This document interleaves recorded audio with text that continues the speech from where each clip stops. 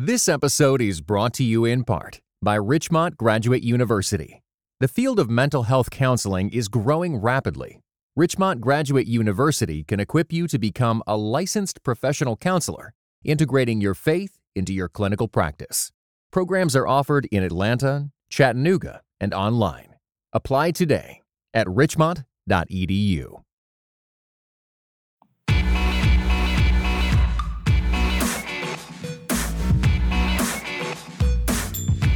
You're listening to Quick to Listen. Each week we go beyond hashtags and hot takes to discuss a major cultural event. I'm Morgan Lee, and I'm an assistant editor here at Christianity Today, and I'm joined, as always, by Mark Alley. Hey. Mark, I think you're hitting your one-year anniversary of the show pretty soon. I am.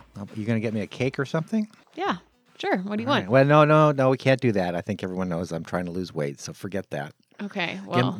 Buy me an apple or a piece of celery. It's true, guys. Mark has lots of apples on his office table. They're pretty good sometimes. All right, Mark, who do we have with us? We have Haley Gray Scott. She's the director of the Kaleo Project at Denver Seminary, which focuses on enabling churches to build ministries that reach millennials. She's the author of Dare Mighty Things, and most pertinent for our conversation today, as listeners will soon hear, she is currently working on a book that explores how men and women can forge effective partnerships in ministry. Hey, Haley, how are you? I'm great. Thanks for having me. Congratulations, Mark, on your almost year. There you go. Yeah. Where are you speaking to us from? I'm at Denver Seminary, so right now I've got a view of the Rocky Mountains. Oh, my gosh. My wife would be jealous. She was raised with a view of, she lived in the San Joaquin Valley. Her dad was a part-time grape farmer, so she had the view of the Sierras from her backyard window her whole growing up, and she was so depressed when she moved to Chicago, the Midwest, especially when she discovered that the tallest point in the state of Illinois is a building in downtown Chicago. Right. I've actually been to that building when I was exiled in Michigan. I've been to that building and said, this is the highest place. Yeah. Exiled to Michigan. That's a pretty good one. How long have you been in Denver for? I've been back in Denver for 3 years. So me and my husband have moved around quite a bit. I think I've counted about 15 times in 15 years of marriage. But we bought a house right by the hogbacks, which are the precursor to the Rockies. So we're going to stay here for a little while. Oh, that sounds lovely. All right. Well, thank you so much for joining us today. And now we will get into the bulk of the show. We are 2 weeks removed from a New York Times piece that broke news on something many in Hollywood had known for years. Producer Harvey Weinstein's long track record of sexual harassment against women in the industry. These revelations have sparked a national conversation about the relationship between men and women in the workplace and the prevalence of sexual assault, harassment, and unwanted attention. This news comes on accusations made against Bill Cosby, Bill O'Reilly, and Roger Ailes, all of whom who have lost jobs and certainly reputations. These stories together suggest a new awareness of the problem of sexual harassment, of how it has often been swept under the table, and of our society's new impatience with it. Although sexual immorality has been a recurring temptation among church leaders, charges of sexual harassment are more rare, Bill Gothard being the most recent case. Still, whether we're talking about the Christian or secular organizations in which Christians work, we need to understand the dynamics of sexual harassment and how to respond when we suspect folks of it. Before we get into our conversation today, I want to just remind all of our listeners that this podcast is made possible by everyone who subscribes to Christianity Today, to our magazine in particular. And our November issue is actually just days away from coming to people's mailboxes. And actually, we're going to be talking a lot about Museum of the Bible. Have you visited it yet, Mark? No, I haven't. I've seen quite an impressive demonstration about it at a conference, so I'm looking forward to visiting it someday. Yeah, I went to the Museum of the Bible last year, which doesn't look anything like I know it looks like right now, but it was basically a construction site there. But they've been working on it for a number of years, and everything I can tell, because I've been to other conferences where they kind of like hype it up, the technology that they have there will be kind of state of the art. Yeah, so that's a plus and a minus in the sense it's a state of the art in 2017, but often state-of-the-art technology museums within 10 years feel so dated. So I'm hoping they're going to be able to... Wow, such a downer. Oh, really? It hasn't even opened yet. Well, let me finish. I'm hoping they'll be able to keep on the cutting edge of it because that is one thing that will make it interesting. I think when I heard the presentation last in April, there was actually a ride inside the museum. Oh, wow. So there you go. some next level museum. stuff, I will say. Anyway, so our cover story looks at this museum from one of my favorite writers, Martin Jones, who does a great job on these pieces. Yeah, he basically thinks about, okay, the museum there is trying to present itself to the country as the Bible is a hugely important artifact, text for American history. And so the question, of course, is, will people treat it as such, or will they be able to go deeper than it merely being an ancient text that we used to think a lot about? Yeah. Anyway, if you want to read this piece that we have coming out, you can subscribe to CT at orderct.com/quick to listen. That's orderct.com/quick to listen. And you will get 10 issues for the entire year, because that's how many we do. You also get a copy of our latest issue about Museum of the Bible. So, Mark, before we start asking Haley all of our questions, I just wanted to get a gut check from you about when you heard this news about Harvey Weinstein. Well, I will have to admit that the name Harvey Weinstein didn't mean a whole lot to me. The fact that he was from Hollywood and he was doing this sort of thing in that cultural context, I'll be frank, I didn't understand why it was such news, because the common rumor about Hollywood is this is the sort of thing that happens all the time. So it took me a while to figure out why it was such a big deal, why it was such a problem. But my immediate reaction was just to say, well, that's the kind of thing they do in Hollywood. I'm glad they're actually addressing it now, though. Yeah, I guess my gut reaction was in this original piece that the New York Times put out. It opens with Ashley Judd, who is, I don't know if I'd call her a household name, but she's a fairly well-known actress in Hollywood. And so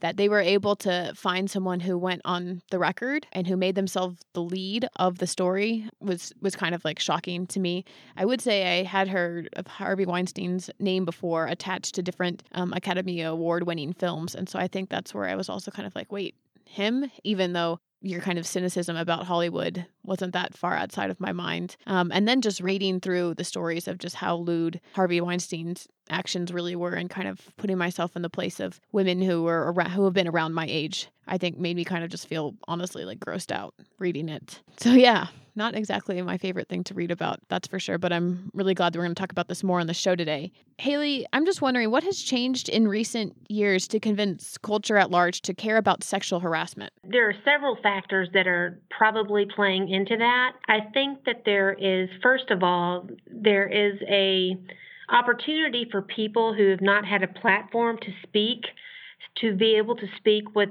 very loudly, and they do that through social media. So used to, if you didn't have access to, being able to get your story out there or to be able to tell your story, you have access now typing into your computer. Automatic access to a huge audience. You can get your word out there to the whole world. So that's definitely playing into this ability for people to start looking at sexual assault victims, because people are coming forward and talking about it. A second thing would be the movement towards social justice in our culture, where we're starting to think about the things that are wrong in our culture, the different injustices, and we're trying to do our best to alleviate those injustices or correct those injustices. So I would think that those are two different dynamics that are kind of playing into this, where previously sexual assault victims were very quiet and did not come forward. They're able to do so now because it's a more welcoming environment than it previously has been. And I just discovered this morning in some reading, it was actually not intended to be related to this conversation, but that the sexual harassment laws were not actually put into effect until the early to late 1970s. So up until then, anyway, people may have just mentally thought of it as bad behavior, bad manners. But with the impress of the law behind it, it raises the profile of this type of behavior so that people recognize that something serious is going on here that needs to be addressed. So I think that of course, that was 30 years ago now, but it does take a while for that type of thing to filter down to people. Absolutely. And if you think about 1970s, okay, women really didn't come into the workforce working alongside men until the late 1960s. So it would have taken, if you think about the time of change and how long it takes for change to adapt. It would have taken until the 1970s. So, yeah, that sounds surprising, but then women weren't really working alongside men in a corporate environment, ever until the 1960s. Is there like a certain type of atmosphere or certain type of like cultural norms in a workplace where there's like a higher propensity of sexual harassment that's going to occur? I can't think of particular environments. I think that there are environments that may be more inclined to do that. Such the immediate thing that I think of is, for some reason, is fitness gyms, fitness environments. Also, entertainment types like Hollywood. Like you, Mark, when I first heard this story, I was not surprised at all. I'm like, okay, this is Hollywood. Isn't that what always happens? I mean, I was not surprised. So I would think that maybe environments that are more concerned with appearance and things like that. I would imagine that places where people are more obsessed with the bottom line, I guess, because then folks that do have bullying-like tendencies feel like they can get away with things without impunity because of the fact that the company is really obsessed with making money, for instance, and that it might be harder to fire someone who has poor character or speak out against someone like that who is also really successful for the company as well. So maybe to that extent, like personality-driven industries can make it more challenging. Or industries where there's a tremendous amount of competition between corporations, but also in the corporation. For example, a lot of businesses pit their salesmen against one another in a very competitive environment. So the ones who are the most competitive, the most aggressive, tend to rise to the top. That appeals to a certain type of personality. I think that's a great point. The personality-driven aspects, as far as if you're someone who is, you're important to the company and the company might not survive without you, you may feel like you have more power than other people and that you can get away with things that other people might not get away with. Additionally, the type of personalities that you were talking about, the aggressiveness, that aggressiveness may translate over to different areas of their life besides just the business aspects. One thing that's kind of come up as a secondary conversation is everyone who knew about and kind of enabled this type of behavior. And as we are thinking about the enabling thing and just connecting it to what we were just talking about, people who feel like they are invaluable to the company and that they can get away with things, it also makes it really challenging for people who might want to speak out against something, not only because they may fear losing their jobs, but because they might also feel like they're somehow damaging their company or putting their own company at risk in some ways. Right. There's always the fear of being the whistleblower. I mean, if you look at the way that whistleblowers have been treated, it is definitely risky to be that whistleblower. And that's why certain companies have protections for whistleblowers, for people to be able to speak out against certain behaviors. Mark, you had written in our show notes about enabling and how it differs from like discretion and withholding judgment. What were your own thoughts about that? Well, it seems to me that there is a reality called enabling. That is to say, something's a problem, and for whatever reason, you say nothing about it. There's also a moment when you look at something and you say, I'm not sure something's a problem, and the better part of discretion is not to say anything because you don't want to start an ugly rumor, or you don't want to embarrass someone needlessly if you're just misinterpreting the situation. There's also kind of a culture of not judging other people that has grown up both in the church and outside of the church, which I think obviously is pretty healthy in some respects, but kind of pathological in others, if we don't judge people for doing something that's really wrong. I think you make a really great distinction there. I mean, enabling behavior is when you absolutely know that something's going on, that something's wrong, and you're not doing anything about it. And you may even be helping it to continue in some way. You're actually helping it to continue by not saying anything at all. That's when you absolutely know. There are times in, my career when I have known that there are things that are going wrong, that there are things going wrong in the company, and it has been really difficult to speak out, but I have done so, and it really rocks the boat when you do that. And then there are other times when you may not know what's going on. Your intuition or your gut may be like, what's going on between this person and that person? I'm really not sure if it's appropriate. Is this person being mistreated? What's going on with this situation? You may not have full access to what is actually happening. And then if you say something and you're not really sure of what's happening, it could really cause, a lot of damage and, like you said, a lot of embarrassment. So I would think that the difference between enabling and discretion is enabling is when you definitely know that something's happening and you don't say anything about it. And that takes a certain amount of honest self-examination, because I think we've all been in situations where, as we look back on the situation, it may not have to do with enabling sexual harassment, but it may be enabling some sort of other behavior in another context in your family or in your classroom. You have a feeling that there's something wrong here, but your mind refuses to let you think about it. And then It's only months after the whole thing evolves that you go, I think I knew about that and I didn't even want to address it.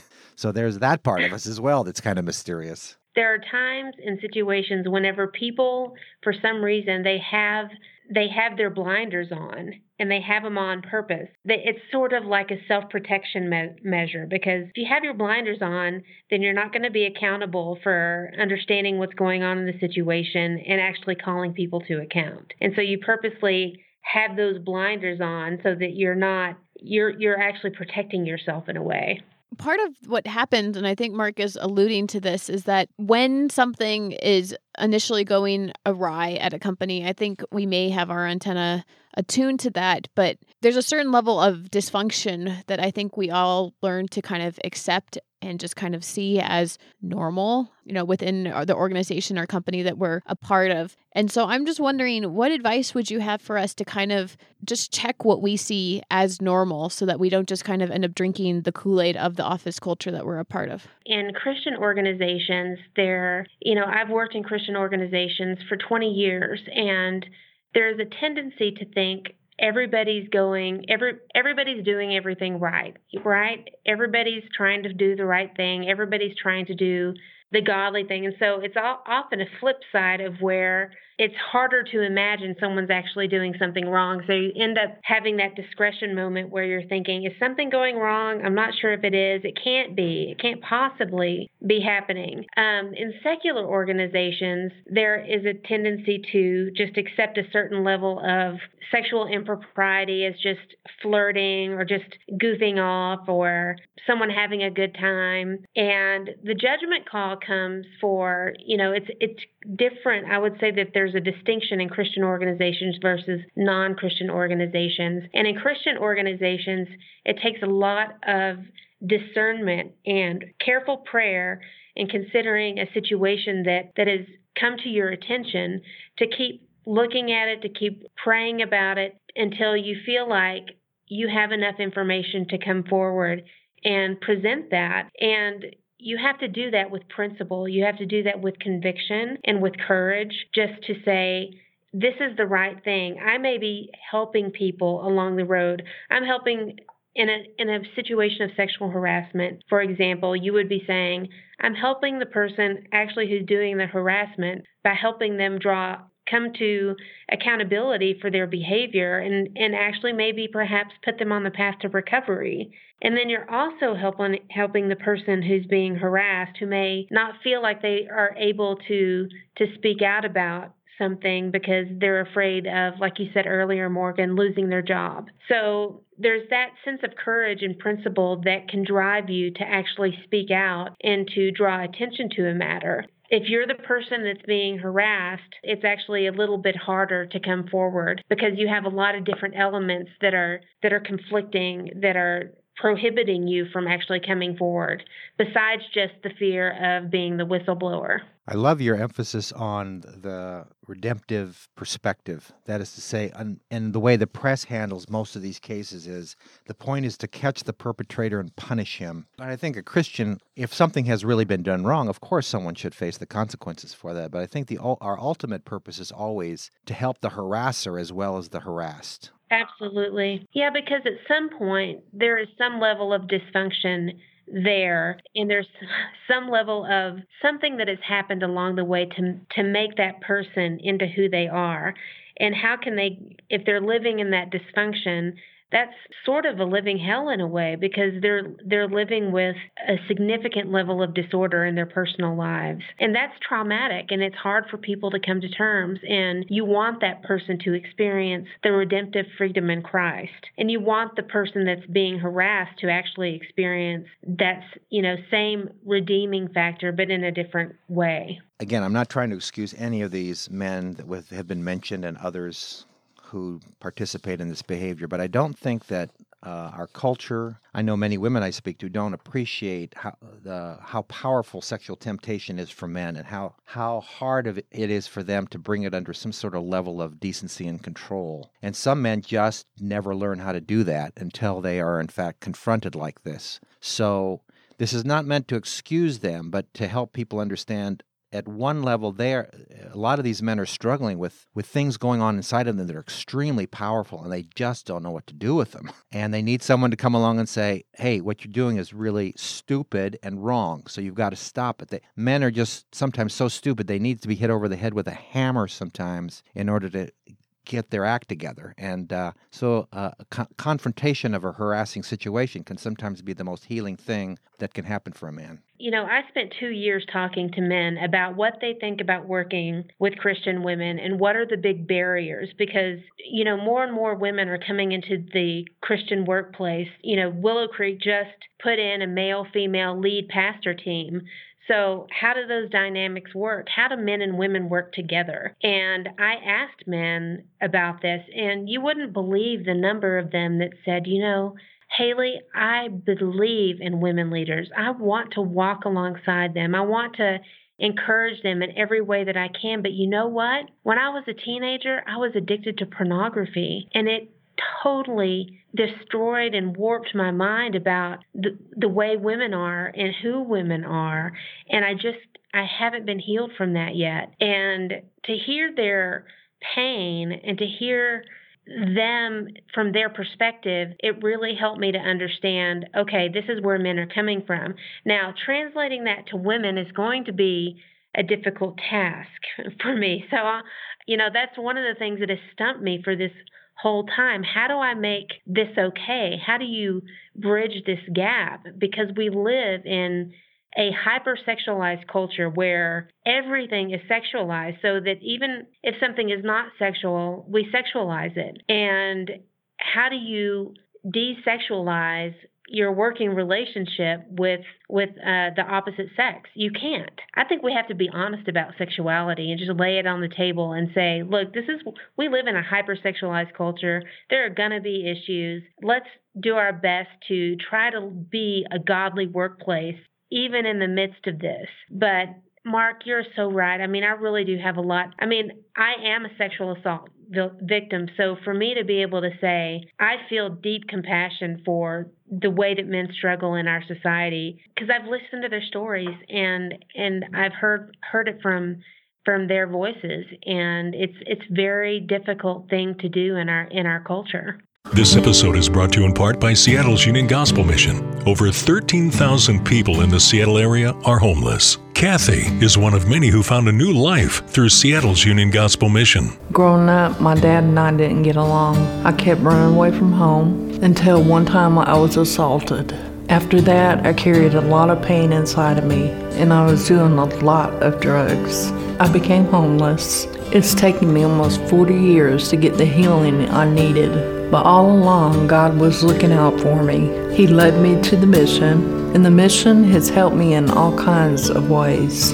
I've learned how to set boundaries and say no. Now I'm looking forward to working for the mission.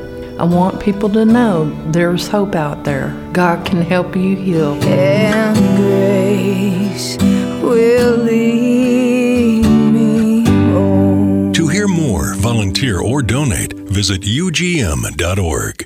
I'm wondering, earlier this year we had a big other national conversation about the Billy Graham rule, which some people will remember, or was revealed in an article about Mike Pence, that he only eats or is in the presence, he won't go out to lunch with a woman by himself, and he will not go on an elevator with a woman by himself. Yeah, so that made national news, that Mike Pence followed that.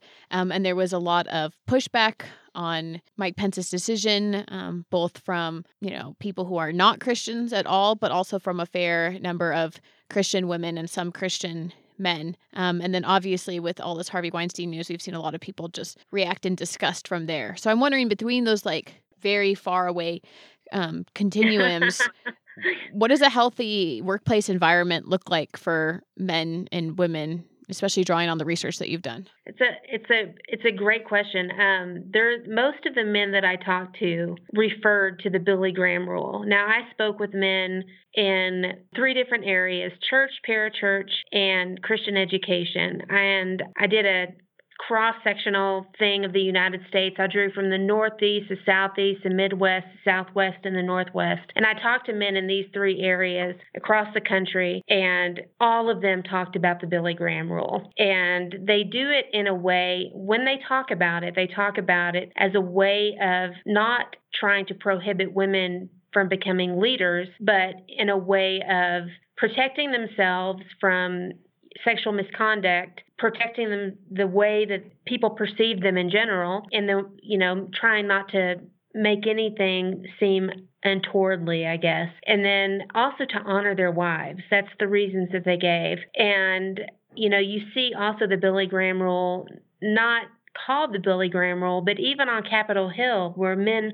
refuse to work or meet alone with women because of the large number of false sexual harassment complaints. So women can't grow as leaders if men are the ultimate, men are the top leaders in almost every organization. And in order for women to succeed in organizations and to grow, most of that happens in informal networking, at lunch, in the elevator, in the bathrooms. I've talked to women who's like, I feel excluded because of all the conversations that went on in the bathroom at conferences. And I'm like, oh my gosh, so. Well, I can just assure you they're not that interesting or important at Seek Christianity Today. That's good to know. But one of the best things that I heard was from John Ortberg. He talked about how he sets organizational policies so that it's not an individual man saying, sorry, I'm not going to meet with a woman, but it's an organizational policy saying, because we are a Christian organization, we are concerned about godly behavior, godly conduct. Therefore, man and woman will never travel alone. So when you come into an organization, you understand that this is part of the organizational policy for godly conduct. And so it's not one man saying to one woman, I'm not going to meet you for lunch. And so, because what happens when that happens is the woman feels instantly sexualized, instantly demoralized whenever that is communicated. And so one way to do that is just to think as an organization, how are we going to proactively cultivate mentoring relationships between men and women that that aren't going to cross any boundaries? How can we support that? How can we support that architecturally? Just by putting windows into an office is just one simple way to do that. Being honest about some of the issues that are going on in culture, the sexual harassment, the reasons why we are setting these certain policies. You're going to say, okay, we want to honor godly sexual conduct. We want to commit ourselves to godly sexual conduct. And yet at the same time, we don't want to disenfranchise women who have leadership capabilities that will benefit our organization. So how can we as an organization start creating and cultivating relationships that are godly within our context? And that's going to look different depending on the organization. Some of these problems are solved very simply. It isn't rocket science to put a window in your office door, things like that. It isn't rocket science to figure out policies on travel. And like you're saying, if everything's set up front, then it doesn't feel like any particular woman or women in general are being singled out. It's a policy to make sure that we as Christians in this company act above board and look above board. It's very simple. Exactly. Right. Because just realistically, how many Christian leaders have been torn down by sexual assault claims, or even fraudulent or real? You can go through Google. I have gone through Google and looked at, pastors violating, pastors being jailed for this, sexual harassment or this. I mean, there's endless Google results on this. So we need to be above board. We need to be different from the culture in some way in godly conduct, because we're in such a hypersexualized culture. We need to be distinctive. We need to show that there's a better way. So we do need to be above board.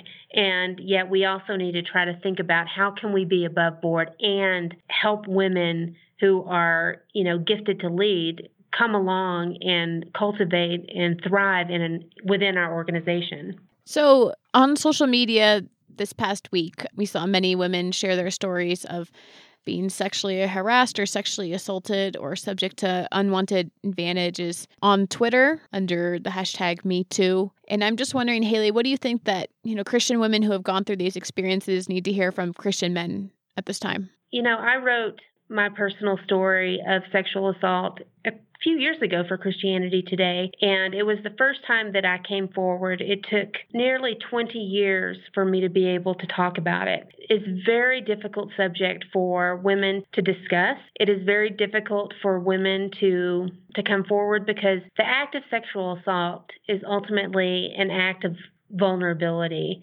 And to tell your story is also to be vulnerable. You can think about this even if you're not a sexual assault victim. If you put something up on Facebook and nobody likes your post, you feel very vulnerable. And you're checking it and you're thinking, what? And so to be able to put your story out there, to be able to tell that story is also a vulnerable act. And it physiologically, it's hard to imagine if you're not a victim yourself, but it physiologically reminds you of the assault, because you are so deeply vulnerable. So I wrote my story and shared it, and I spoke about Me Too as well. And then today I also put up on social media a tribute to the men in my life that have nurtured me, guided me, because that one act of sexual assault, that's just one man in hundreds that have come alongside me and supported me. And the men that have come alongside me, I think, have given the best messages that I could possibly have hoped for. And those are messages of, we care about you. We want to protect you. We want to support you. We are here to, as your brother in Christ. Those are different messages depending on the type of relationship you have with a person.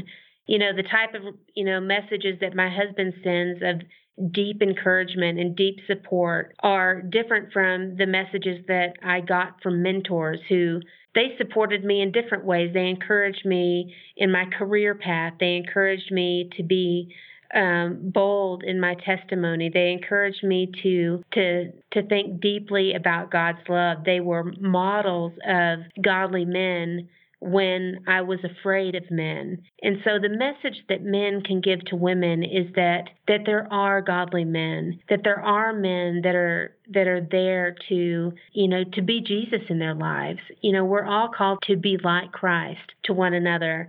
And that's the message that men can give to women who have suffered sexual assault. Because it's often difficult for women who've been sexually assaulted to accept that from men. And to have that continued presence, continued godly presence, is just so deeply healing. And it's probably the most important thing that men can do for women who've been sexually assaulted. I'm assuming, too, it also really matters a lot that they believe you at your word. Absolutely. I get frustrated when I hear in the news something about false sexual assault claims, because what that does is every time a woman comes forward with a false account, it makes the women that are actually victims that much harder to be heard. And for men and women alike, because women too have their doubts sometimes. If you say, I've been a victim of sexual assault, there's the same temptation for women to also disbelieve. But to say that you believe them, that you believe their story, that you trust their narrative, the things that they've been through, is a tremendous way of supporting them. Thank you so much, Haley, for sharing all of that with our audience. I really appreciate this perspective that you've brought to our show. And anyone who would like to chime into the conversation, I suggest that you do it on our social media channels. We're on Facebook at facebook.com/CT Podcasts and on Twitter at CT Podcasts. Now is the time of the show that we call Slow to Speak, which is when we share feedback that we've gotten from previous shows.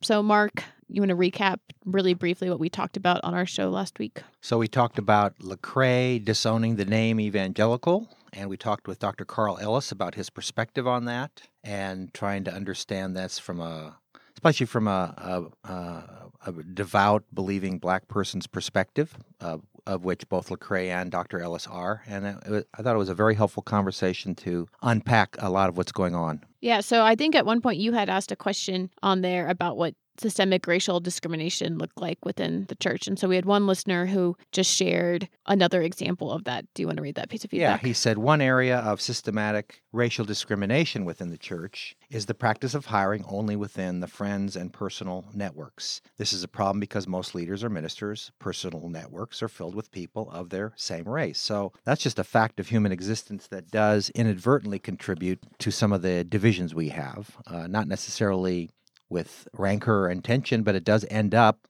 dividing us sometimes more than it needs to. And that was from Marvin McNeese Jr. So thank you, Marvin, for sharing that. We had another piece of feedback from Daniel Chamberlain. He said, I really appreciate your guys' discussion. I found it to be insightful as well as refreshing, and from this black man's perspective, affirming in some of the ways that I have felt as of late. Excellent work. So thank you so much, Daniel, for also listening. And thank you for everyone else who is listening to the show. We've gotten a lot of love out there.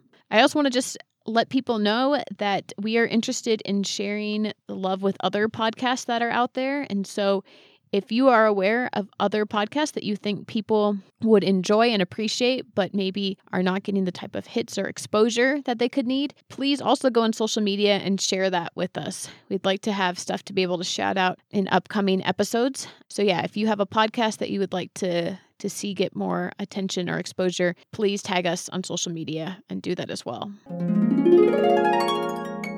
Now we are going to do Precious Moments. That's when I ask everyone to share something that is bringing them joy this week and also where they can be found online. Mark, do you want to go? I do. Give me a second. Haley, if you have something, you can go.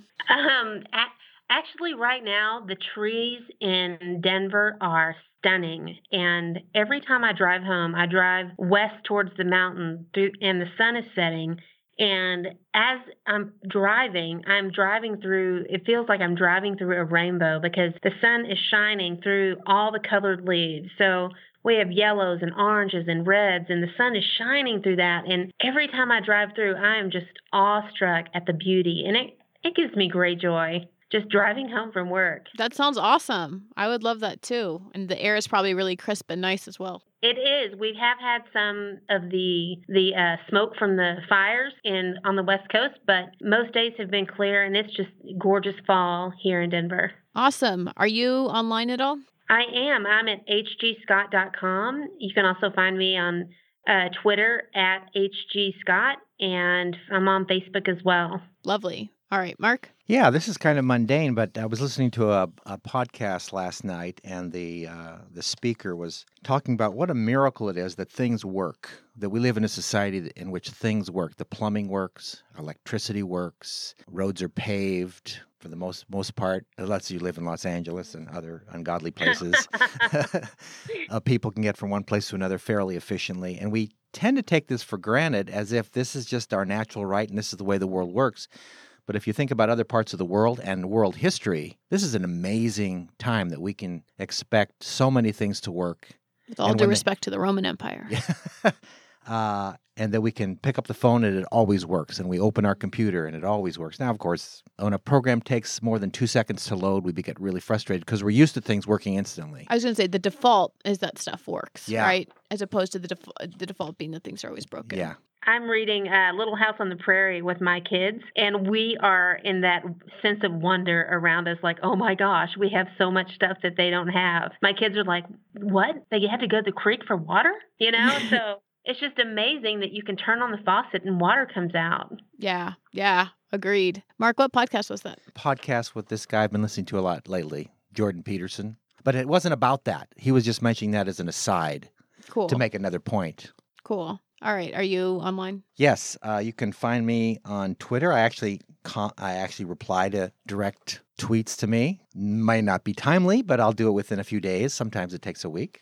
And then I publish something called the Galley Report. GALLI report, which can be found at christianitytoday.com/The Galli Report, in which I link to articles I have found interesting and comment on them. All right, my precious moment, something that hasn't happened, but I've been excited for a long time, and I'm going to my college this week for homecoming, and in particular, I'm really looking forward to going over to my first-year seminar professor's house on Friday night and being with some of the people who were in that same class with me 9 years ago. And who is this professor?